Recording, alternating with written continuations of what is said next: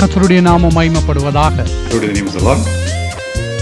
காலை வேளையிலும் எங்கள் ஆண்டவராகிய இயேசுவின் நாமத்திலே கூடத்தக்கதாய் தேவன் எங்களுக்கு கிருபை செய்திருக்கிறார். And this morning God has been gracious to us to gather in the name of our Lord Jesus Christ.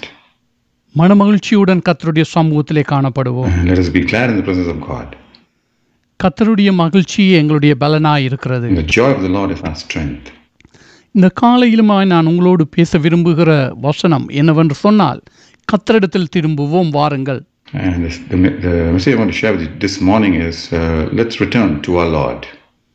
கர்த்தரிடத்திலே திரும்புவோம் வாருங்கள். Come, let us return to our Lord. இன்று ஒரு கேள்வியை எங்களுடைய வாழ்க்கையிலே கேட்போம். So let's ask this question in our life.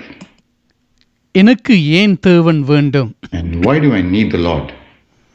இயேசு எனக்கு ஏன் வேண்டும்? And why do I need Jesus? நாங்கள் வார்த்தையிலே பதிலிலே ஏதாவது ஒரு காரியத்தை சொல்ல முடியும். And in word, as we reply, we can say a few things. எங்களுடைய இருதயத்திலே எதற்கு என்ற காரியம் காணப்பட வேண்டும். And however, in our hearts, the reason why should be seen. இருதயம் என்ன சொல்லுகிறது? And what does the heart say? எதற்காக எனக்கு தேவன் வேண்டும்? And why do I need the Lord? இந்த உலகத்திலே நான் வாழுவதற்கு கர்த்தருடைய உதவி தேவை. And for me to live on earth, I need the help of the Lord. அது உண்மையுள்ள வசனம். And that is very true. கர்த்தர் சொன்னார், என்னாலே அல்லாமல் உங்களாலே ஒன்றும் செய்யக்கூடாது. And the Lord did say that without me you can do nothing. ஆனால் என்ன காரியத்துக்காக கர்த்தர் எனக்கு வேண்டும்? And or what is the reason I need the Lord? எனக்கு நல்லதொரு வேலை கிடைக்க வேண்டும். That I could have a very good job. நான் பிரச்சனை இல்லாமல் இந்த பூமியிலே வாழ வேண்டும். So I need to live without any problems on earth. எனக்கு ஏதாகிலும் ஒரு தொல்லை வந்தால் அதிலே இருந்து விடுவிக்கத்தக்கதாய் தேவன் வேண்டும். And if I'm faced with a problem and I need the Lord to pull me out of it. இப்படியாக நாங்கள் எங்களுடைய பட்டியலை நீண்ட பட்டியலை எடுத்துக்கொண்டு போகலாம். And like that we can keep our list going. ஆனால் கர்த்தர் எங்களுக்கு வேண்டும், நாங்கள் நித்திய ஜீவனை சுதந்தரித்துக் கொள்ளத்தக்கதாக. However, we need the Lord so that we can inherit eternal life. அதாவது இதை குறித்து பரிசுத்த பவுல் சொல்லும் பொழுது சொல்லுகிறார், நாங்கள் இம்மைக்காக மாத்திரம் கிறிஸ்து இயேசுவில் நம்பிக்கை உள்ளவர்களாய் இருந்தால் எல்லா மனிதர்களை பார்க்கிலும் மற்ற எல்லா மனிதர்களை பார்க்கிலும் பரிதவிக்கப்படத்தக்கவர்களாய் காணப்படுவோம். As Paul is putting it, if you're going to trust the Lord just for this present world's sake alone, then we are just more pathetic than anybody else in this world. அது உண்மையுள்ள வசனமாய் இருக்கிறது. And that is very true. நாங்கள் வேதத்திலே வாசிக்கிற பொழுது, விசேஷமாய் யோவான் சுவிசேஷத்திலே வாசிக்கிற பொழுது, கர்த்தர் நித்திய ஜீவனை குறித்து திரும்ப திரும்ப சொல்லிக் கொண்டு வருகிறார். And when you read the gospel, especially the gospel of John, the Lord is talking again and again about everlasting life. கர்த்தர் சொன்ன அந்த வார்த்தைகளை பரிசுத்த யோவான் தன்னுடைய சுவிசேஷத்திலே திரும்ப திரும்ப அதை உறுதிப்படுத்தி கொண்டு வருகிறார். And what the Lord said, John in his gospel is repeating and confirming it as he's writing it. அவர் தன்னுடைய நிருபத்திலும் எழுதுகிற பொழுது நித்திய ஜீவனை குறித்து அவர் உறுதிப்படுத்தி வருகிறார். And even while writing his epistle, John is again confirming eternal life. ஆகவே இந்த காலை வேளையிலே எங்களுடைய இருதயமானது நித்திய ஜீவனை சுதந்தரித்துக் கொள்ளத்தக்கதாக கர்த்தரை இறுக பற்றிக் கொள்ள வேண்டும். So this morning our heart should be really firm and holding on to the Lord to inherit eternal life. கர்த்தர் சொன்னார், அழிந்து போகிற போஜனத்திற்காக அல்ல, நித்திய ஜீவன் வரை நிலை நிற்கிற போஜனத்துக்காக கிரியை செய்யுங்கள், அதை பிதாவானவர் உங்களுக்கு தருவார். And the Lord said this, don't do your works for the food that perishes, or do the works that will eternal life which the Father will give to you. இந்த வார்த்தைகள் எங்களுடைய வாழ்க்கையிலே ஆம் என்று சொல்லி அதை உறுதியாக அணைத்துக் கொள்ள வேண்டும். So these verses, we need to say amen to it and firmly hold on to them in our life. பொருளாசையை பற்றி வாழ்கிறவர்களுக்கு இந்த வார்த்தை பிரியமில்லாமல் காணப்படும். And for people who really love possessions, they will not like this verse. அதை இந்த வசனத்தை வாஞ்சையாக ஆசையாக அணைத்துக் கொள்ள முடியாமல் இருப்பார்கள். And they will really be unable to really embrace and firmly hold on to this. ஏனென்றால் பொருளாசையை பற்றி இருக்கிற அந்த விருப்பமானது அங்கே தடைச்சுவராக காணப்படுகிறது. And because their love for possessions is actually becomes a huge wall. கர்த்தர் ஐஸ்வர்யத்தை குறித்து சொன்ன பொழுது பொருளாசையுடையவர்களாய் இருந்த பரிசேயர் அவரை பார்த்து நகைத்தார்கள். And when the Lord was talking about the love of money, the Pharisees who really loved money, they looked at him and mocked at the Lord. கர்த்தர் இந்த உலகத்திலே உள்ள ஆசீர்வாதங்களுக்கு விரோதமாக அவர் பேசவில்லை. And the Lord did not speak against the blessings of this world. மாறாக அதை பற்றி கொண்டு அதிலே நம்பிக்கையாய் இருக்கிறவர்களை குறித்து அவர் பேசினார். And instead he spoke about the people who really loved it and put their trust into those things. அவர்கள் தேவனுடைய ராஜ்யத்துக்குள்ளே பிரவேசிக்க முடியாதபடி பிரதான தடைச்சுவரை கட்டுகிறார்கள். And they are building themselves a barrier of a wall around them which will prevent them from inheriting eternal life. கர்த்தர் சொன்னார், நித்திய ஜீவன் வரை நிலை நிற்கிற போஜனத்துக்காக கிரியை செய்யுங்கள். And the Lord said, work for the food that will put yourself through it to inherit eternal life. Work for that. அதை பிதாவானவர் உங்களுக்கு தருவார். And the Father God will give that to you. அதை பெற்றுக்கொள்வதற்கு என்ன செய்ய வேண்டும், என்ன கிரியை செய்ய வேண்டும்? So to inherit that, what do I do? அந்த இடத்திலே கர்த்தர் சொல்லுகிறார், பிதாவானவர் அனுப்பினவரை நீங்கள் விசுவாசிப்பதே அதற்குரிய கிரியையாய் இருக்கிறது. And the Lord is replying and giving the answer, saying that to believe in the one that the Father has sent. நாங்கள் இயேசு கிறிஸ்துவை விசுவாசித்து உறுதியாக பற்றி கொண்டவர்களாக வாழ வேண்டும். And we should be people who believe in the Lord Jesus Christ and firmly hold on to him and trust in him. நாங்கள் இந்த காலை வேளையிலே பழைய ஏற்பாட்டிலே நடைபெற்ற ஒரு சில சம்பவங்களை தியானிப்போம். And this morning let's meditate on a few things that happened in the Old Testament. அவர்களுடைய வாழ்க்கையிலே என்ன பிரகாரமாய் இந்த காரியங்கள் நடைபெற்றது? So in their life, how did this happen? அவர்கள் என்னென்ன இடத்திலே தவறினார்கள்? And where did they do their mistakes? அவர்களுடைய தவறுகள் எவ்விதமாய் காணப்பட்டது?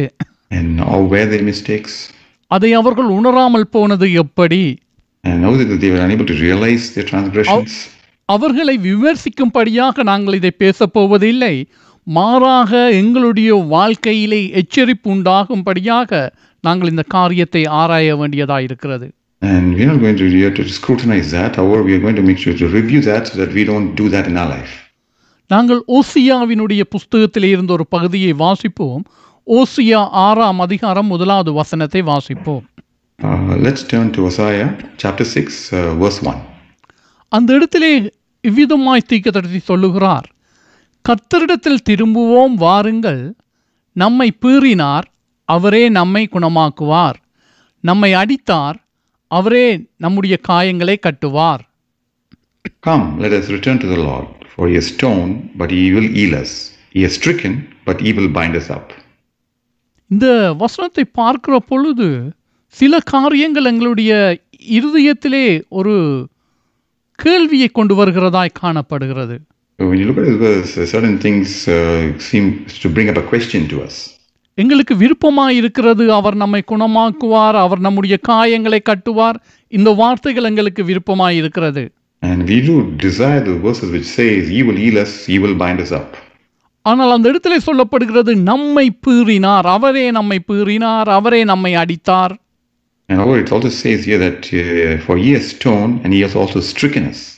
இந்த வார்த்தைகளை கேட்கிற பொழுது அது மனதுக்கு அவ்வளவு பிரதான ஒரு விருப்பத்தை கொண்டு வருகிறதாய் காணவில்லை.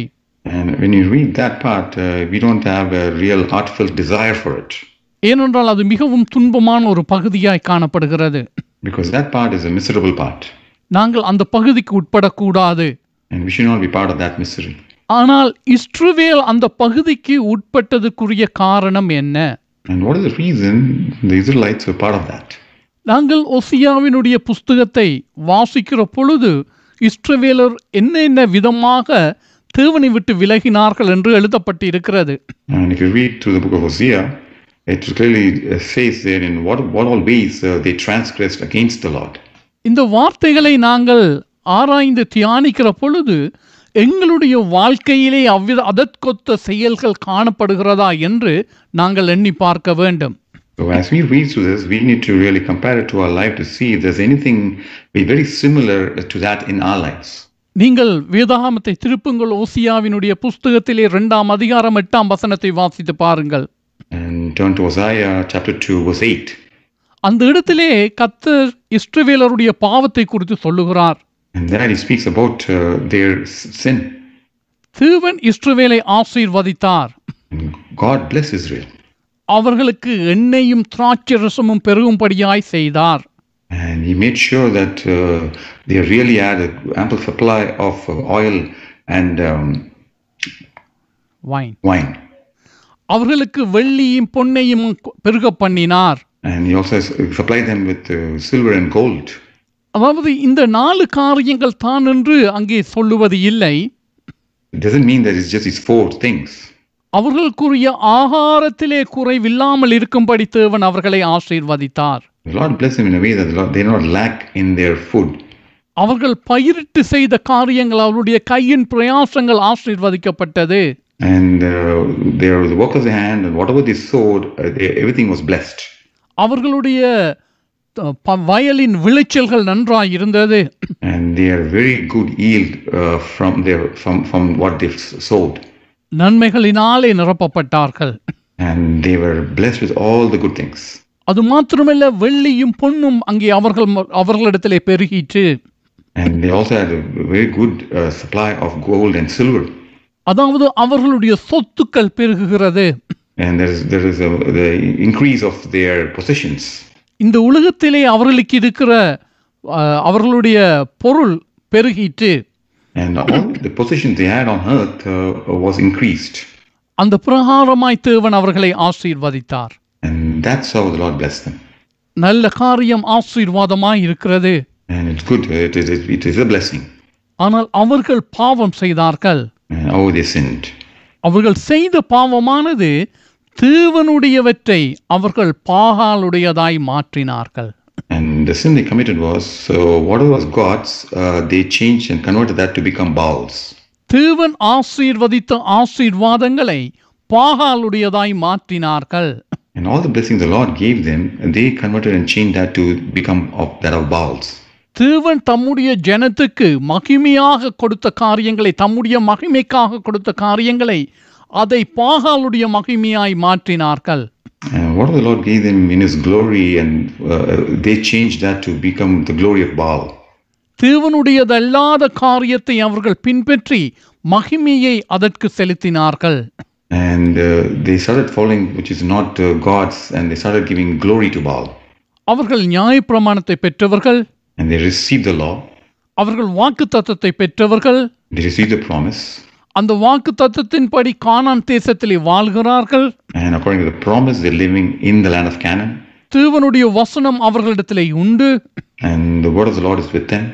தேவனுடைய ஆலயம் அவர்களிடத்திலே உண்டு. And the temple of God is with them. பிதாக்கள் அவர்களுடையவர்களாய் இருக்கிறார்கள். And all the forefathers are theirs. அவர்களிடத்திலே தீர்க்கதரிசிகள் எழும்புகிறார்கள். And their prophets are rising up among them. இந்த காரியங்கள் எல்லாம் நடைபெற்றுக் கொண்டே இருக்கிறது. And all these things keep happening. ஆனாலும் அவர்கள் தேவனுடைய மகிமையை பாகாலுடைய மகிமையாய் மாற்றினார்கள். And however, they changed the glory of God to become that of Baal. தேவன் சொன்னார், உன் தேவனாகிய கர்த்தர் நானே, என்னை அல்லாமல் உனக்கு வேறு தேவர்கள் உண்டாகி இருக்க வேண்டாம். And the Lord said unto them, I am the Lord your God, and you shall have no other gods before you. அங்கே தேவனுடைய இடத்திலே, தேவனுக்குரிய இடத்திலே வேறு எந்த ஒரு காரியமும் காணப்பட முடியாது. And in the place that belongs to God, no other thing can be seen. தேவனுக்கு சமமாகவோ அதற்கு அருகிலேயோ வேறு எந்த காரியமும் காணப்பட முடியாது. And there can be nothing either equal or either close or anything next to him. ஆனால் இஸ்ரவேலர் பாகாலை அந்த இடத்திலே கொண்டு வந்தார்கள். And now the people of Israel, they brought Baal to that place. பாகாலுக்கு பண்டிகையை செலுத்தினார்கள், பண்டிகையை கொண்டாடினார்கள். They had festivals for Baal. பாகாலை பின்பற்றினார்கள். They followed Baal. அந்த பாகாலுடைய தீர்க்கதரிசிகள், பாகாலுடைய ஆசாரியர்கள் அவர்களுடைய சத்தத்துக்கு செவி கொடுத்தார்கள். And they started listening to the voices and the advice of the prophets and the priests of Baal. பாகாலுடைய சடங்காசாரியங்களை அவர்கள் கை கொண்டார்கள். They started following the rituals of Baal. அதனாலே அங்கே தேவனுக்கு விரோதமாய் மாறினார்கள். And by doing all of that, they turned against God. இந்த வேளையிலே தான் தேவன் சொல்லுகிறார், நான் உன்னிடத்தில் உள்ளதை எடுத்து போடுவேன். In this context, when God is saying, I will remove whatever you have. நான் உனக்கு தந்த எண்ணெயும் திராட்சரசத்தையும் உன்னை விட்டு அகற்றுவேன். And I will remove the wine and the oil that I gave you. நான் உனக்கு தந்த வெள்ளியையும் பொன்னையும் உன்னை விட்டு அகற்றுவேன். And I also remove the gold and the silver that I gave you. நான் உன்னை உடுத்தின அலங்காரமான வஸ்திரத்தை உன்னை விட்டு அகற்றி போடுவேன். And I will remove all the beautiful garments I adorned you with. தேவனுடைய ஆசீர்வாதம் இப்பொழுது அவர்களை விட்டு போகிறது. So now the blessing of the Lord is going to go away from them. தேவன் அதை அவர்கள் மத்தியில் இருந்து எடுத்து போட தீர்மானித்தார். And the Lord decided to remove all of them. அவர் தம்முடைய தீர்க்கதரிசியை அனுப்பி சொல்லுகிறார், உங்களுடைய பாவம் இவ்விதமாய் காணப்படுகிறது. And he's sending it to his prophets and saying to them, this is how your sin is. நாங்கள் வேதத்திலே வாசிக்கிறோம், அழுக்கற கழுவப்படாமல் இருந்தும் தங்கள் பார்வைக்கு தங்களை சுத்தமாய் தெரிகிற ஒரு ஜாதியும் உண்டு. And we read that there is a group which they don't clean themselves and they don't keep themselves pure. However, they to themselves they are clean. அவர்கள் தங்களை பார்க்கிற பொழுது தாங்கள் சுத்தமாய் இருக்கிறோம் என்று நினைக்கிறார்கள். And they look at themselves, they think they are very clean. ஆனால் அவர்கள் அழுக்கு நீங்க கழுவப்படவில்லை. And however, they have not been washed so that all their filth has to be. அவர்கள் அந்த அழுக்கோடு வாழ பழகிக் கொண்டார்கள். They just got used to living with the filth. அதனாலே அவர்களுக்கு அந்த அழுக்காக தெரியவில்லை. And for that reason, they are unable to really see what the filth as filth. தேவ சமூகத்திலே வர வேண்டும். And we need to come to the presence of God. தேவ வார்த்தையின்படி காரியங்களை ஆராய்ந்து பார்க்க வேண்டும். And we need to look at things in the way God looks at things. தேவன் பரிசுத்தராய் இருக்கிறார். And the Lord is holy. அவர் தம்முடைய வார்த்தை எல்லாவற்றிலும் பரிசுத்தராய் இருக்கிறார். And in all his ways the Lord is holy. அதாவது பரிசுத்தராய் இருக்கிறார் என்று சொல்லுகிற பொழுது, தம்முடைய வார்த்தை எல்லாவற்றிலும் பரிசுத்தராய் இருக்கிறார் என்று சொல்லும் பொழுது அதை சரியாக நாங்கள் விளங்கிக் கொள்ள வேண்டும். And when we say the Lord is holy in all his ways, we really need to understand it in the right way. நாங்கள் சாதாரணமாய் சொல்லுகிற பொழுது பரிசுத்தமாய் இருக்க வேண்டும் என்றால் அசுத்தம் காணப்படக்கூடாது. So in an ordinary sense, if we need something to be really clean, that means there's no filth there. அசுத்தமான பேச்சை பேசாதே. Don't talk anything which is foul. வார்த்தையிலே பரிசுத்தமாயிரு. And be clean in what you speak. ஆனால் தேவனுடைய காரியமோ அதை பார்க்கிலும் பெரிதானதாய் இருக்கிறது. And however, the thing regarding God is much higher than that. அவர் தம்முடைய வார்த்தையிலே பரிசுத்தமாய் இருக்கிறார். And the Lord is holy in his word. அதை அவர் சொன்னதை நிறைவேற்றுகிறவராய் இருக்கிறார். And what he has said he will fulfill. அது அவருடைய பரிசுத்தமாய் இருக்கிறது. And that is his holiness. அவர் சொன்ன காரியத்தை நிறைவேற்றுகிற தேவன். A God who will fulfill what he has said. ஆகவே நாங்கள் எங்களுடைய வாழ்க்கையிலே எங்களை தேவ வசனத்தின்படி ஆராய்ந்து பார்க்க வேண்டும். So we in our own lives, we need to examine our life based on God's word. தேவ சமூகத்துக்கு முன்பாய் கொண்டு வருவோம். So let's bring it before the presence of God. எங்களுடைய நீதி நியாயங்கள் அல்ல. It's not our righteousness and our justifications. மாறாக தேவன் என்ன சொல்லுகிறார்? Instead, what does the Lord say? தேவனுடைய வார்த்தை என்ன சொல்லுகிறது? What does the word of the Lord say? அதை மாத்திரம் நாங்கள் பற்றி கொண்டு வாழ வேண்டும். And we just have to hold down to that and live. திரும்பவுமாய் சொல்லுகிறேன், அதை மாத்திரம் பற்றி கொண்டு வாழ வேண்டும். And we just have to hold on to that alone and live. அதை நான் பின்பாக பேசுகிற பொழுது நீங்கள் விளங்கிக் கொள்வீர்கள். And you will clearly understand that as I talk later. இந்த காலையிலுமாய் அங்கே யோசியா இஸ்ரவேல் ஜனத்துக்கு சொல்லுகிறார், கர்த்தரிடத்தில் திரும்புவோம் வாருங்கள். And this morning, as we read in Hosea, he is saying, come, let us return to the Lord. அவரே நம்மை பீறினார், அவரே நம்மை குணமாக்குவார். And he has torn us, but he will heal us. முன்பதாக இஸ்ரவேல் ஜனங்களுக்கு மனம் திரும்புவதற்கு ஏதுவாக காரியங்கள் அறிவிக்கப்பட்டது. And before things were announced unto them for them to repent. ஆனால் அவர்களோ கீழ்ப்படியாமல் அதை கேட்க மனதில்லாதிருந்ததினாலே அவர்களுடைய வாழ்க்கையிலே அழிவு உண்டாயிற்று.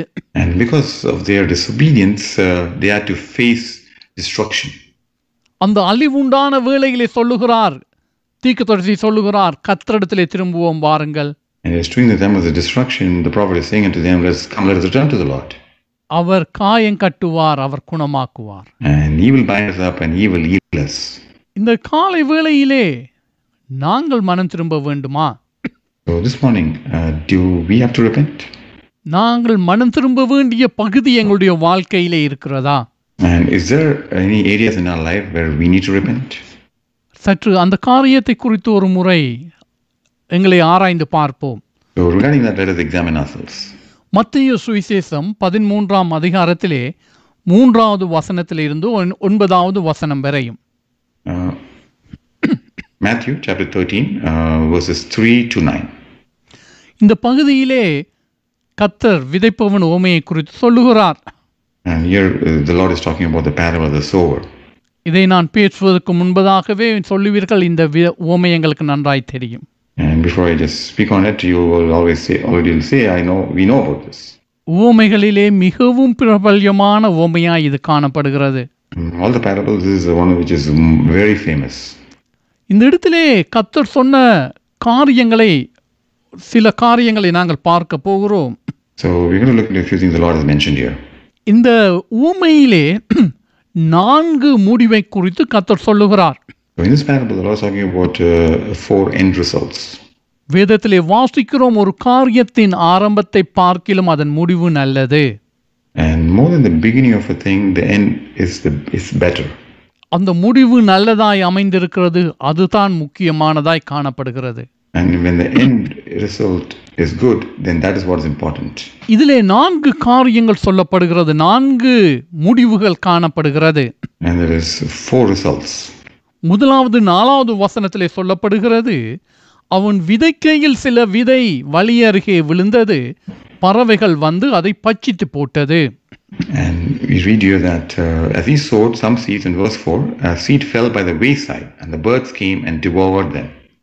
6வது வசனத்திலே வாசிக்கிறோம், வெயில் ஏறின போதோ தீந்து போய் வேறில்லாமையால் உலர்ந்து போயிற்று. In verse 6, when the sun came up, they were scorched, because they had no root, they withered away. நாங்கள் 7வது வசனத்தை வாசிப்போம். அந்த இடத்திலே சொல்லப்படுகிறது, சில விதை முள்ளுள்ள இடங்களில் விழுந்தது, முள் வளர்ந்து அதை நெருக்கி போட்டது. Verse 7, some fell among the thorns, and the thorns sprang up and choked them. 8வது வசனத்திலே வாசிக்கிறோம், சில விதையோ நல்ல நிலத்தில் விழுந்து சிலது 100ஆகவும் சிலது 60ஆகவும் சிலது 30ஆகவும் பலன் தந்தது. Others fell on good ground and yielded a crop, some 100-fold, some 60, and some 30. 4 முடிவுகள் இந்த இடத்திலே காணப்படுகிறது. And there is 4 end results. முதலாவது பட்சிக்கப்பட்டது. And the first thing, it was devoured. இரண்டாவது உலர்ந்து போயிற்று. The second thing, it withered away. மூன்றாவது அது நெருக்கப்பட்டு போயிற்று. And the third one, it was choked.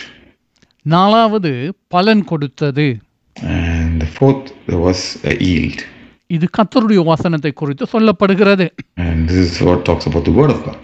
இன்றைய நாளிலே என்னுடைய இருதயத்திலே, என்னுடைய வாழ்க்கையிலே கர்த்தருடைய வசனம் எவ்விதமாய் இருக்கிறது? And today, right now, how is the word of God in my life? நாங்கள் 8வது வசனத்திலே வாசித்த அந்த 4வது காரியம் காணப்படாவிட்டால் நிச்சயமாக மற்ற 3லே ஒன்று எங்களுடைய வாழ்க்கையிலே காணப்படுகின்றது. So in the part that we read, we're not part of verse 8, then we are one among the other 3. அதாவது 8வது வசனத்திலே அது பலன் கொடுத்தது என்று சொல்லப்பட்டு இருக்கிறது. In verse 8 we read that it yielded a crop. அங்கே தேவனுடைய வார்த்தை எங்களுடைய வாழ்க்கையிலே பலன் கொடுக்கதா இல்லாது இருக்கும் என்று சொன்னால், அது ஒன்றில் பட்சிக்கப்பட்டு இருக்க வேண்டும், அல்லது உலர்ந்து போயிற்று, அல்லது அது நெருக்கப்பட்டு போயிற்று. And if the word of the Lord did not bring out the yield in our life, then it should have either been scorched or withered away, or it should have been choked. இந்த காலையிலே கர்த்தருடைய வசனம் என்னுடைய வாழ்க்கையிலே பலன் தருகிறது என்று யாராவது ஒருவர் சொல்லுவராய் இருந்தால், அது என்ன விதமாய் பலன் தருகிறது, என்ன பலனை தந்திருக்கிறது என்று சொல்லி தன்னிடத்திலே கேள்வி கேட்க வேண்டும். And if a person this morning is going to say that the word of the Lord is bringing a yield in his life, then they need to raise the question, what kind of a yield is it bringing? என்னிடத்தில் என்ன மாறுதலை அந்த வார்த்தை கொண்டு வந்திருக்கிறது? What change has this word brought in my life? நாங்கள் ஒரு பயிரை நடுகிறோம், and we plant a seed, அது வளர்கிறது, and it grows, அது வளர்ந்து மலர்ந்து கனி தருகிறது. It grows, it blooms, and then bears fruit. அந்த கிரியை நாங்கள் பார்க்கிறோம். And we are able to see that works. அந்த கிரியை மலர்ந்து கனி தருகிற அந்த காரியம் காணப்படவில்லை என்று சொன்னால் ஏதோ ஒரு பிரச்சனை இருக்கிறது. And if it doesn't grow, bloom, and bear fruit, and we cannot see it, then means there is a problem. களஞ்சியத்திலே சேர்த்து வைக்கத்தக்கதாய் பலன் வரவில்லை என்றால் அங்கு ஏதோ ஒரு பிரச்சனை இருக்கிறது. And if you are unable to gather and put them in the barn, then that means there is some problem there. தீவ சுபாவம் எங்களுடைய வாழ்க்கையிலே காணப்படவில்லை என்று சொன்னால் பலன் கிடைக்கவில்லை. And if the nature of God is not seen in us, that means we are not bring out the yield. சில கிழமைகளுக்கு முன்பதாக இந்த காரியத்தை குறித்து உங்களோடு பேசி இருக்கிறேன். A few weeks ago I spoke to you about this. தேவனுடைய சுபாவத்தை குறித்து பேசி இருக்கிறேன். About the nature of God. அந்த சுபாவமானது எங்களுடைய வாழ்க்கையிலே வளர So வேண்டும். this nature has to grow in us. ஏனென்றால் நாங்கள் தேவனுடைய The பிள்ளைகள். reason is we are the children of God. நாங்கள் தேவ பிள்ளைகளாய் இருக்கிறபடினாலே தேவனுக்குரிய சுபாவம் எங்களிலே வளர And வேண்டும். because we are the children of God, the nature of God has to grow in us. அந்த சுபாவம் எங்களுடைய வாழ்க்கையிலே காணப்படவில்லை என்று சொன்னால் பலனுண்டாகவில்லை. And if that there's a reason for that, then there's no result in our life for that. யாரும் சொல்லாதீர்கள் கொஞ்சம் பொறுங்க அது பூத்து காய்க்கும் என்று சொல்லாதீர்கள். Just don't say, give me the answer saying, just wait, it is going to bloom and then bear fruit. அது பூத்து காய்த்திருக்க வேண்டும். And it should have blossomed and it should bear fruit. கர்த்தருடைய வசனம் வல்லமை உள்ளதாய் இருக்கிறது. And the word of the Lord is powerful. கர்த்தருடைய வசனம் அங்கே கற்பாறைகளை உடைக்கிறதா இருக்கிறது. And the word of the Lord can actually crush the rock. கர்த்தருடைய வசனம் கேதுருகளை முறிக்கிறதா இருக்கிறது. And the word of the Lord will actually break the cedars. கர்த்தருடைய வசனம் வனாந்திரத்தை அதிர பண்ணுகிறதா இருக்கிறது. And the word of the Lord will shake the wilderness. கர்த்தருடைய வசனம் குணமாக்குறதா இருக்கிறது. And the word of the Lord heals. கர்த்தருடைய வசனம் சிருஷ்டிக்கிறதா இருக்கிறது. And the word of the Lord creates. ஆகவே இந்த வேளையிலே என்னுடைய வாழ்க்கையிலே கர்த்தருடைய வசனத்தினாலே பலன் உண்டாகிறது என்றால் கனி உண்டாக இருக்கிறது என்று சொன்னால் அது நல்லது. And if I may be able to say that there is a yield and I'm bearing fruit because of the word of God, then it is really good. அந்த பலன் காணப்படாவிட்டால் அது பட்சிக்கப்பட்டு இருக்கிறது அல்லது உலர்ந்து போயிற்று அல்லது நெருக்கப்பட்டு போயிற்று. And if there is no yield, then that means it has either been scorched or withered away or choked. இந்த காரியத்தை நாங்கள் ஒரு முறை பார்ப்போம்.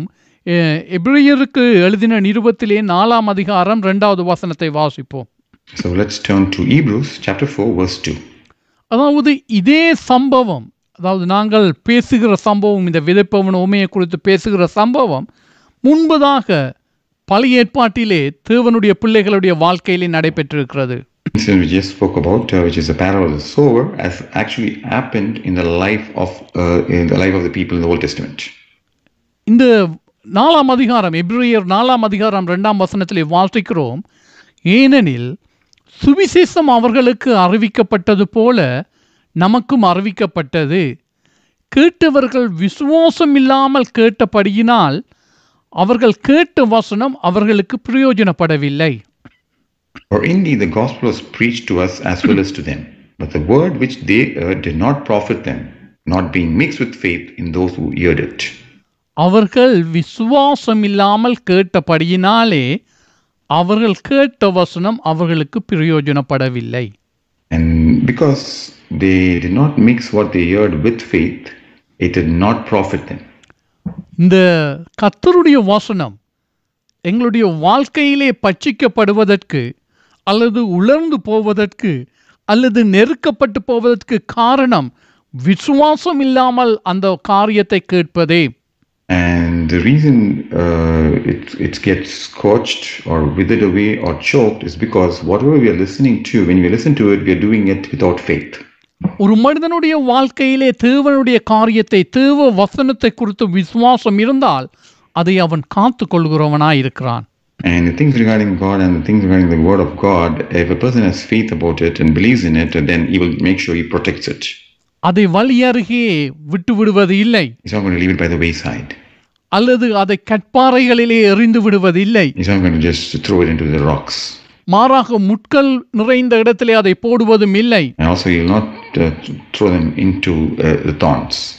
மாறாக அதை பாதுகாத்து அதுக்கு மேன்மையான ஒரு இடத்தை தன்னுடைய வாழ்க்கையிலே கொடுக்கிறான். மேன்மையான இடத்திலே வைக்கிறான்.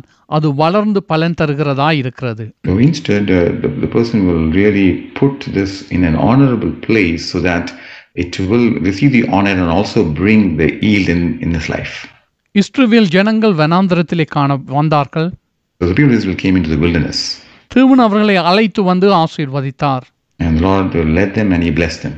பெரிய காரியங்களை செய்தார். And he did great things among them. வாக்கு பண்ணினார் அங்கே கானானை அவர்களுக்கு கொடுப்பது என்று சொல்லி. And yet promised to them that he will give the land of Canaan to them. ஆபிரகாம், ஈசாக்கு, யாக்கோப்புக்கு அவர் செய்த வாக்குத்தத்தத்தின்படி அந்த சந்ததியை கானானுக்கு கொண்டு போகும்படியாய் அழைத்து வந்தார். And according to the promise that he gave to Abraham, Isaac, and Jacob, he had chosen the generation, the people, and that he is going to take them to the land of Canaan. அவர்கள் வழியிலே முரட்டாட்டம் பலமுறை பண்ணினார்கள். And on their way there, they rebelled many times. இறுதியாக அவர்களை அங்கே கானானுக்குள்ளே கொண்டு போவதற்காக தேவன் அங்கே ஆயத்தப்படுத்துகிறார். So in the very end, the Lord is deciding and preparing them for them to enter into the land of Canaan. அந்த வேளையிலே 12 பேர் போகிறார்கள் கானானை வேட்பு பார்ப்பதற்காக. So during the time, the 12 spies being sent into the land of Canaan to spy it. அந்த இடத்திலே 2 பேர் நல்ல செய்தி கொண்டு வந்தார்கள், மற்ற 10 பேரும் துர்ச்செய்தி கொண்டு வந்தார்கள். So there, among the 12, the 2 brought good news, or the 10 brought the bad news.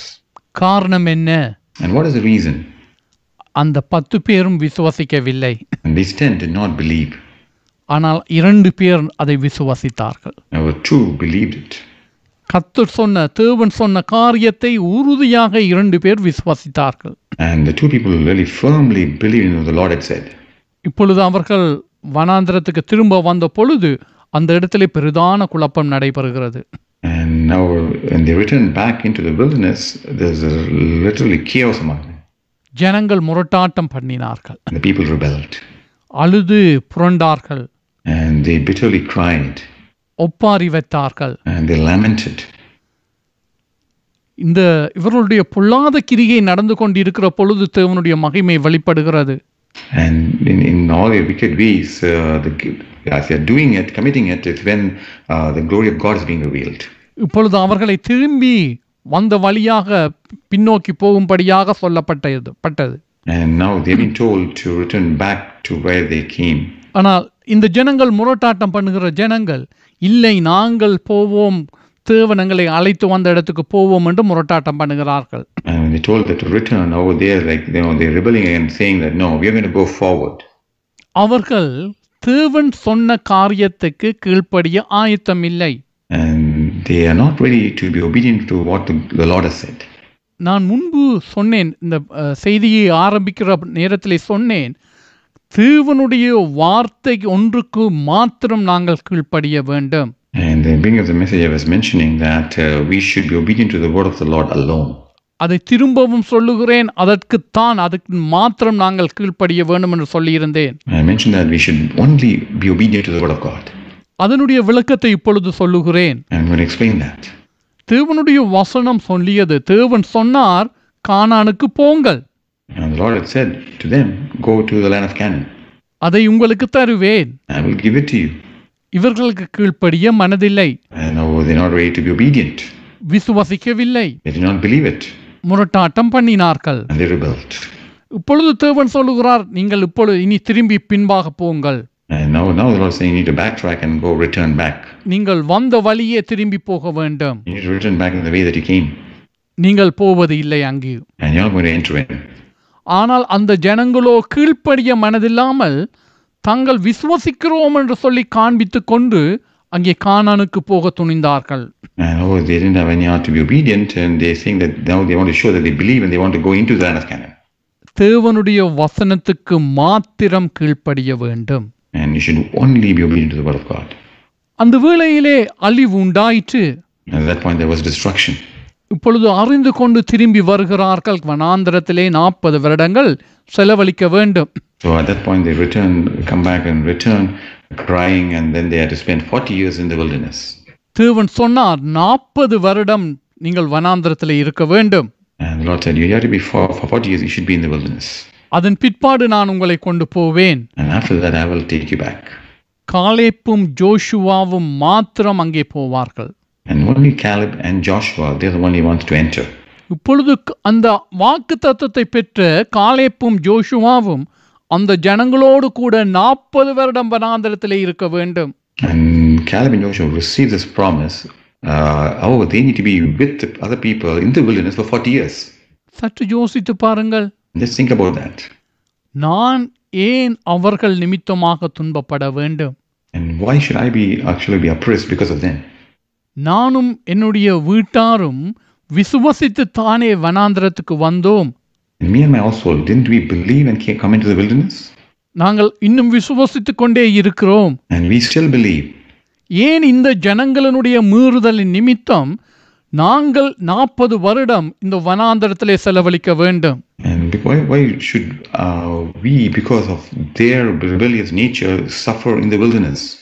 இந்த பிரகாரமாய் ஜோஷுவாவும் காலேப்பும் கேட்கவில்லை. And our Caleb and Joshua did not ask these questions. ஆனால் இந்த பிரகாரமாய் முறையிடுகிற மனிதர்கள் இருக்கிறார்கள். And our people reason like that. ஆனால் தேவன் சொன்னார், நீங்கள் திரும்பி வந்த வழியே போங்கள். And the Lord said to them, return in the same way you came. 40 வருடங்கள் நீங்கள் அங்கே இருக்க வேண்டும். And you should be there for 40 years. ஜோஷுவாவும் காலேப்பும் கீழ்ப்படிந்தார்கள். And Joshua and Caleb, they were obedient. கர்த்தருடைய வார்த்தையை விசுவாசித்தார்கள். And they believed in the word of God. அந்த 40 வருடம் கழிந்து அவர்கள் அங்கே கானானுக்குள்ளே பிரவேசித்தார்கள். And for 40 years they were able to enter into the land of Canaan. கர்த்தருடைய நாமம் மகிமைப்படுவதாக. And the name of the Lord be glorified. விசுவாசிப்பது என்று சொல்லுவது தேவன் சொன்ன காரியத்தை எங்களுடைய வாழ்க்கையிலே நாங்கள் நிறைவேற்றுகிறது. And to believe is fulfilling what the Lord says in our life. என்னுடைய விருப்பம் அல்ல, எனக்கு நன்றாய் தோன்றுகிற வழி அல்ல, மாறாக தேவன் சொல்லுகிற காரியம். And it's not what I like or what I desire and I just do that in my life. Instead it is what the Lord says. ஓசியாவிலே நாங்கள் பார்த்த பிரகாரம் இஸ்ரவேலர் செய்த காரியம் என்ன? அவர்கள் தேவனுடையதை பாகாலுடையதாய் மாற்றினார்கள். And what we see in Hosea is that we see that people are changing what belonged to God to be that of Baal. அது அவர்களுடைய விருப்பமாயிருந்தது. And that was their desire. இன்றைய நாளிலும் அவ்விதமாய் விருப்பம் கொண்டிருக்கிற மனிதர்கள் இருக்கிறார்கள். And even today there are people like that who desire like that. வேதத்திலே சொல்லப்பட்ட பிரகாரமாய் தாடை கட்டப்பட்டால் ஒழிய உன்னிடத்திலே கிட்டி சேர முடியாத புத்தியில்லாத கழுதையைப் போல நீ காணப்பட வேண்டாம். So don't be like the foolish donkey where you cannot be bridled, so that no one can come close to you. ஆனால் எங்களுடைய வாழ்க்கை அந்த பிரகாரமாய் காணப்படக்கூடாது. And our life cannot be like that. பிரியமானவர்களே, நாங்கள் இந்த ஊழியத்தை ஆரம்பித்த பொழுது எங்களுக்கென்று சொல்லி ஒரு வசனத்தை நாங்கள் மனப்பாடம் செய்து கொண்டோம். And as we began this ministry, for ourselves we actually memorized a verse. அதை எல்லா இடத்திலும் நாங்கள் போடுகிறோம். And we put that everywhere. எங்களுடைய இருதயத்திலே அந்த வசனம் உண்டு. And we have that verse in our heart. அன்புடன் சத்தியத்தை கைக்கொண்டு தலையாகிய கிறிஸ்து இயேசுவுக்குள் எல்லாவற்றிலும் வளருகிறவர்களாய் இருக்கும்படி அவர் அப்படி செய்தார். But speaking the truth in love, so that we will grow into the one that the head that he called us to be. ஏன் என்னத்தை அவ்விதமாய் செய்தார்? So what did he do like that? அந்த காரியத்துக்காக சபையை உண்டு பண்ணி ஊழியங்களை கர்த்தர் உண்டு பண்ணினவராய் இருக்கிறார். And he created the ministries and that is the purpose. நாங்கள் இந்த காலை வேளையிலே அன்போடு கூட கர்த்தருடைய வசனத்துக்கு கீழ்ப்படுகிறவர்களாய் இருக்க வேண்டும். This morning, we should be people who are lovingly obedient to the word of God. கர்த்தருடைய வசனம் போ என்று சொன்னால் நாங்கள் போகிறவர்களாய் இருக்க வேண்டும். And the word of the Lord says go, then we should go. கர்த்தருடைய வசனம் வா என்று சொன்னால் நாங்கள் வருகிறவர்களாய் காணப்பட வேண்டும். And the word of the Lord asks us to come, then we should come. கர்த்தருடைய வசனம் இதை செய்ய என்றால் செய்ய வேண்டும், செய்யாது என்றால் செய்யாதிருக்க வேண்டும். And if the word of the Lord says do, then we should do. And if it says don't, then we shouldn't. என்னுடைய கண்ணுக்கு பிரியமானது அல்ல, மாறாக தேவனுக்கு பிரியமானது என்ன? Instead, it's not like what I like. Instead, it is what's pleasing to God. இஸ்ரவேலர்கள் இந்த காரியத்திலே தவறினார்கள். And the people of Israel actually failed in this. ஆனால் தேவனோ மகா இரக்கமுள்ளவராயிருக்கிறார். And the Lord is greatly gracious. நாங்கள் வாசிப்போம் எரேமியா தீர்க்கதரிசியின் புஸ்தகத்திலே 4ஆம் அதிகாரம் 1வது வசனத்தை வாசிப்போம். Let's turn to Jeremiah chapter 4 verse 1. அந்த இடத்திலே கர்த்தர் இவ்விதமாய் எரேமியாவை கொண்டு சொல்லுகிறார், இஸ்ரவேலே நீ திரும்புகிறதுக்கு மனதாய் இருந்தால் என்னிடத்தில் திரும்பு என்று கர்த்தர் சொல்லுகிறார். நீ உன் அருவருப்புகளை என் பார்வையினின்று அகற்றிவிட்டால் இனி நீ அலைந்து திரிவதில்லை. If you will return, O Israel, says the Lord, return to me. And if you will put away your abomination out of my sight, then you shall not be moved. ஹல்லேலூயா, கர்த்தருடைய நாமம் மகிமைப்படுவதாக. Name of the Lord be glorified. தேவன் இந்த காரியத்தை அவர்களுக்கு அழிவு வருவதற்கு முன்பதாக சொல்லுகிறார். And the Lord is saying these things to them before the destruction. அவர்கள் தேவனுக்கு விரோதமாய் பாவ வழியிலே நடந்து கொண்டு போகிறார்கள். And these people are walking and transgressing and going in the ways that's against God. தாங்கள் அசுத்தமாய் இருப்பதை, அழுக்காய் இருப்பதை உணராமல் தாங்கள் பரிசுத்தமாய் இருக்கிறோம் என்று எண்ணி வாழ்ந்து கொண்டு இருக்கிறார்கள். They are unable to realize that they are dirty and filthy, and they just assume that they are holy and living their life. தேவன் அவர்களுக்கு அவர்களுடைய பாவ நிலை என்ன என்பதை விளங்கப்படுத்தினார். And the Lord really in detail explained to them their sinful life. அவர்களுக்கு வரப்போகிற அழிவு எவ்வளவு பெரிதானது என்பதை வெளிப்படுத்தினார். And also revealed to them the terrible destruction that is going to come upon them. அந்த இடத்திலே சொல்லுகிறார், இஸ்ரவேலே நீ திரும்புகிறதுக்கு மனதாய் இருந்தால் என்னிடத்தில் திரும்பு என்று கர்த்தர் சொல்லுகிறார்.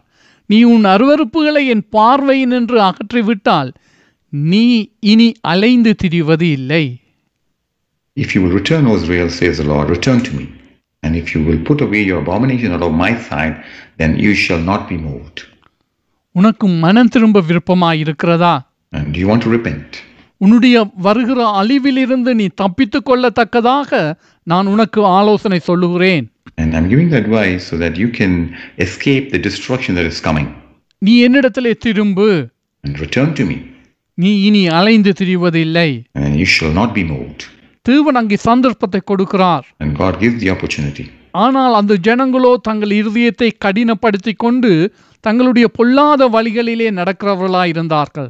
These people, they are in their hearts, and these people were the ones who are going their own ways. அதனாலே அவர்கள் அழிவுக்கு உட்பட்டவர்களானார்கள். And for that reason, they became a part of the destruction.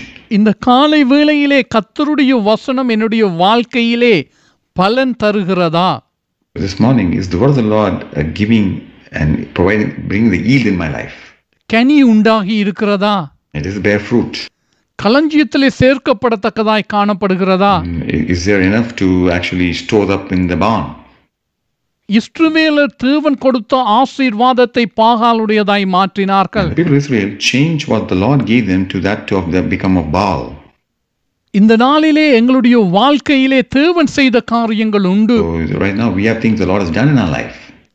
கர்த்தரங்களை ரட்சித்ததினாலே, தேவனுடைய வசனத்தினாலே எங்களுடைய வாழ்க்கையிலே நல்ல பழக்கங்களை பழக்கிக் கொண்டு இருக்கிறோம். And because the Lord has saved us, and we have been able to practice good habits and have good things in our life. பாகாலுடையதாக்கினார்கள். இஸ்ரவேலர் தேவனுடையதை பாகாலுடையதாக்கினது பிரகாரமாக தேவனால் உண்டான இந்த நல்ல காரியங்களை நாங்கள் தேவனுடையதல்லாத காரியமாக்கி விடுகிறோமா? So like the people of Israel did what belonged to God, what God gave them to that of becoming of Baal, are we making the things that God has given us and blessed us with to become of other things and giving it to other stuff?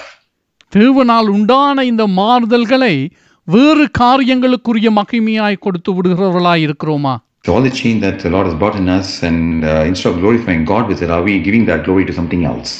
தேவனுடைய மகிமை தேவனுக்குரியதாய் இருக்கிறது. And the glory of the Lord belongs to God. நாங்கள் இறுதியாக வாசிப்போம். எசேயாவினுடைய புஸ்தகத்திலே 1 அதிகாரம் 18வது வசனத்தில் இருந்து 20வது வசனம் வரை. Let's turn to Isaiah chapter 1, verses 18 to 20. இந்த இடத்துல இஸ்ரவேலை குறித்து திரும்பவுமாய் தேவன் பேசுகிறார். And here the Lord is talking about Israel again. வழக்காடுவோம் வாருங்கள் என்று கர்த்தர் சொல்லுகிறார். உங்கள் பாவங்கள் சிவேர் என்றிருந்தாலும் உறைந்த மலையைப் போல் வெண்மையாகும். அவைகள் இரத்தாம்பரச் சிவப்பாய் இருந்தாலும் பஞ்சை போல் ஆகும். நீங்கள் மனம் பொருந்தி செவி கொடுத்தால் தேசத்தின் நன்மையை புசிப்பீர்கள். மாட்டோம் என்று எதிர்த்து நிற்பீர்களாகில் பட்டியத்துக்கு இரையாவீர்கள். கர்த்தரின் வாய் இதை சொல்லிற்று. Come now, and let us reason together, says the Lord. Though your sins are like scarlet, they shall be as white as snow. Though they are red like crimson, they shall be as wool. If you are willing and obedient, you shall eat the good of the land. But if you refuse and rebel, you shall be devoured by the sword, for the mouth of the Lord has spoken. கர்த்தர் சொல்லுகிறார், வாருங்கள், என்னிடத்திலே திரும்புங்கள். The Lord is saying, come, return to me. நான் உங்களை ஆசீர்வதிக்கிறவராய் இருக்கிறேன். And I am the one who blesses you. இந்த 19வது வசனம் சொல்லுகிறது, நீங்கள் மனம் பொருந்தி செவி கொடுத்தால் தேசத்தின் நன்மையை புசிப்பீர்கள். Verse 19, if you are willing and obedient, you shall eat the good of the land. பிரியமானவர்களே, இந்த தேசத்தின் நன்மை என்ன? Lord, what is the good of the land? இந்த தேசமானது தேவன் அவர்களுக்கு வாக்கு பண்ணின தேசம். And this is the land the Lord had promised unto them. ஆபிரகாம், ஈசாக்கு, யாக்கோப்புக்கு தேவன் பண்ணின வாக்கு தத்தத்தின் தேசம். This is the land which was by the promise which God gave to Abraham, Isaac and Jacob. தேவன் ஆரம்பம் முதல் சொன்னார், அந்த இடத்திலே பாலும் தேனும் ஓடுகிற தேசத்துக்கு நான் கொண்டு வருவேன். And from the beginning the Lord has been saying to them that I will bring them to the land flowing with milk and honey.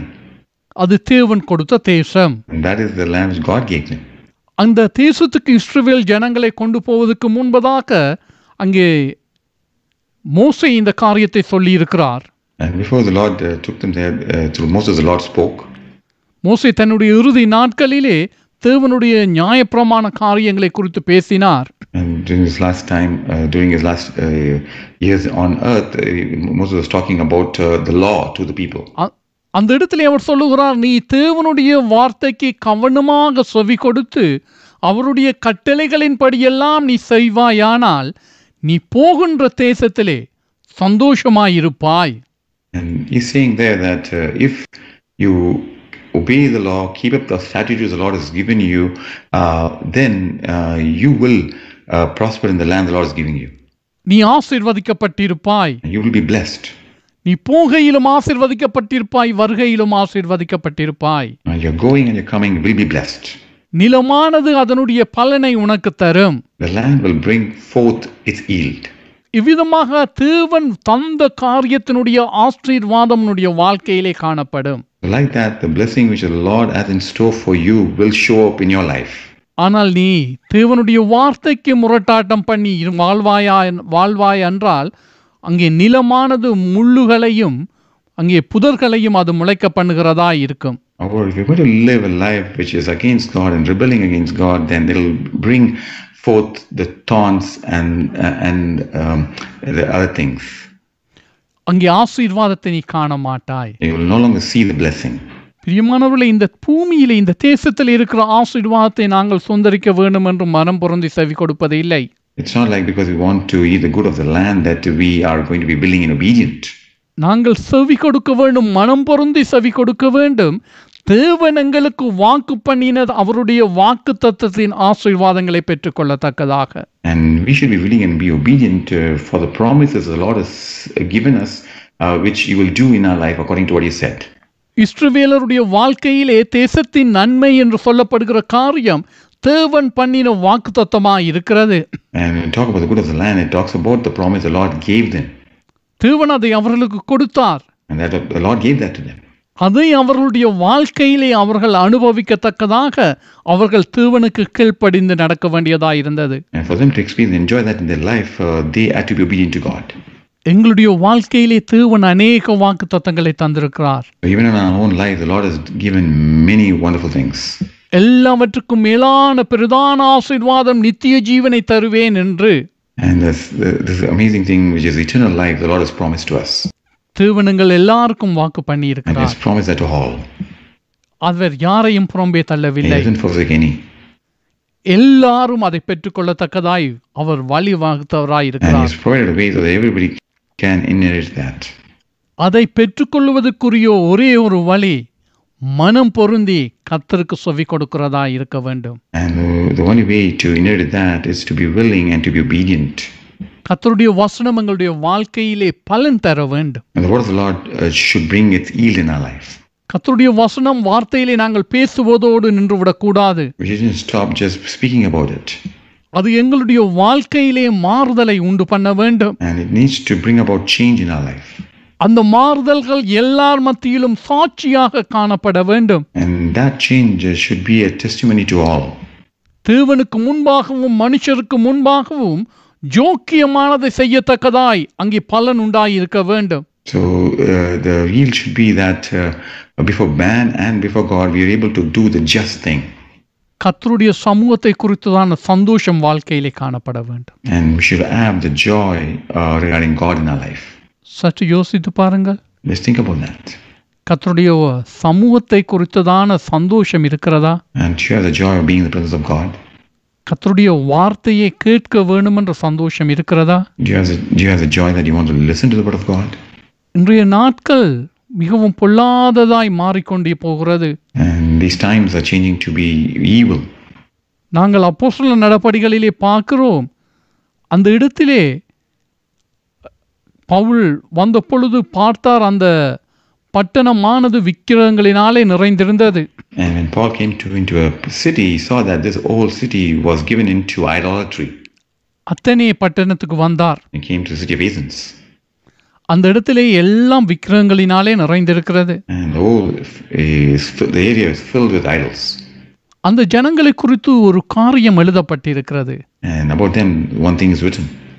அவர்கள் நவமான புதிய காரியங்களை கேட்பதிலே தங்களுடைய நேரத்தை செலவழிக்கிறவர்களாய் இருந்தார்கள்.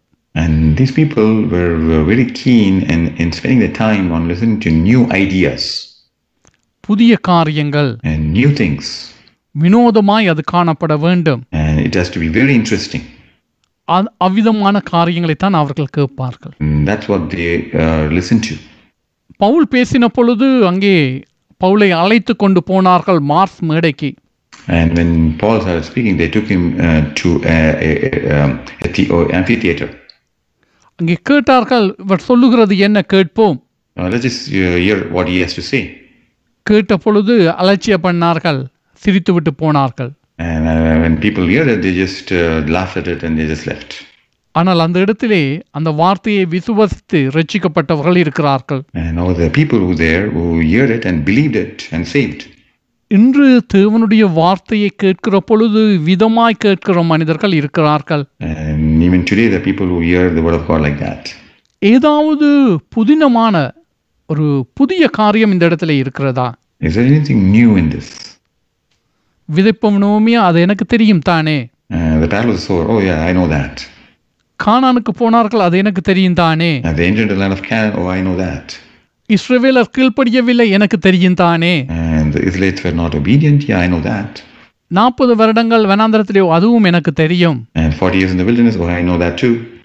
ஏதாயிலும் புதிதா இருந்தால் சொல்லுங்கள். Anything new, share that. புதிதா இல்லை என்றால் அதை தள்ளி விடுகிறவர்களாய் காணப்படுகிறார். Anything which is not new, they just ignore. கர்த்தருடைய வார்த்தை எங்களுடைய வாழ்க்கையிலே கிரியை செய்கிறதா இருக்க வேண்டும். And the word of the Lord should work in our life.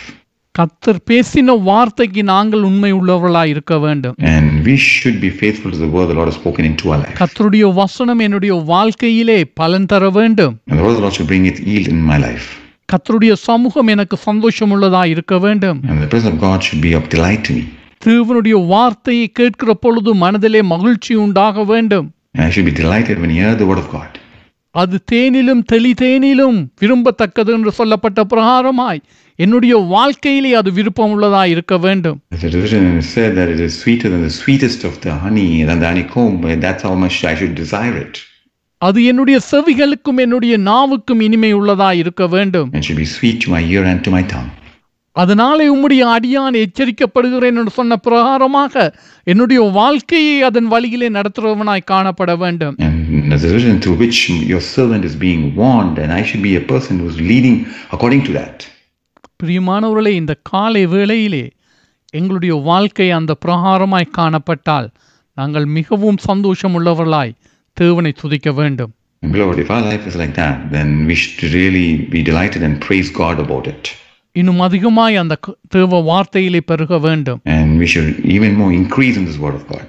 ஆனால் எங்களுடைய வாழ்க்கையிலே ஏதாயிலும் ஒரு இடத்திலே அங்கே பலன் இல்லாமல் பலன் தருகிற வாழ்க்கை இல்லாதிருந்தால் நாங்கள் கர்த்தரிடத்திலே திரும்ப வேண்டும். However, if there's an area of our life which is not bringing its yield, then definitely we need to return to God. அவர் மன்னிக்கிறதுக்கு தயை பெருத்தவர். And the Lord is merciful to forgive. இந்த இடத்திலே கர்த்தர் சொல்லுகிறார், நான் ஆசீர்வதிப்பேன். And now the Lord is saying that I will bless you. நான் தந்த வாக்குத்தத்தத்தின் நன்மையை நீ உன்னுடைய வாழ்க்கையிலே காண்பாய். And you'll be able to see the result of the promise that I gave you. ஹல்லேலூயா. கர்த்தருடைய நாமம் மகிமைப்படுவதாக. The name of the Lord be glorified. நாங்கள் ஜெபம். என் ரட்சகரும் கோட்டையும் கன்மலையும் நீரே, என் பலனான கர்த்தாவே அன்பு கூறுவேன். என் ரட்சகரும் கோட்டையும் கன்மலையும் நீரே, என் பலனான கர்த்தாவே அன்பு கூறுவேன். அன்பு கூறுவேன், அன்பு கூறுவேன், அன்பு கூறுவேன், நான் அன்பு கூறுவேன், அன்பு கூறுவேன், அன்பு கூறுவேன்.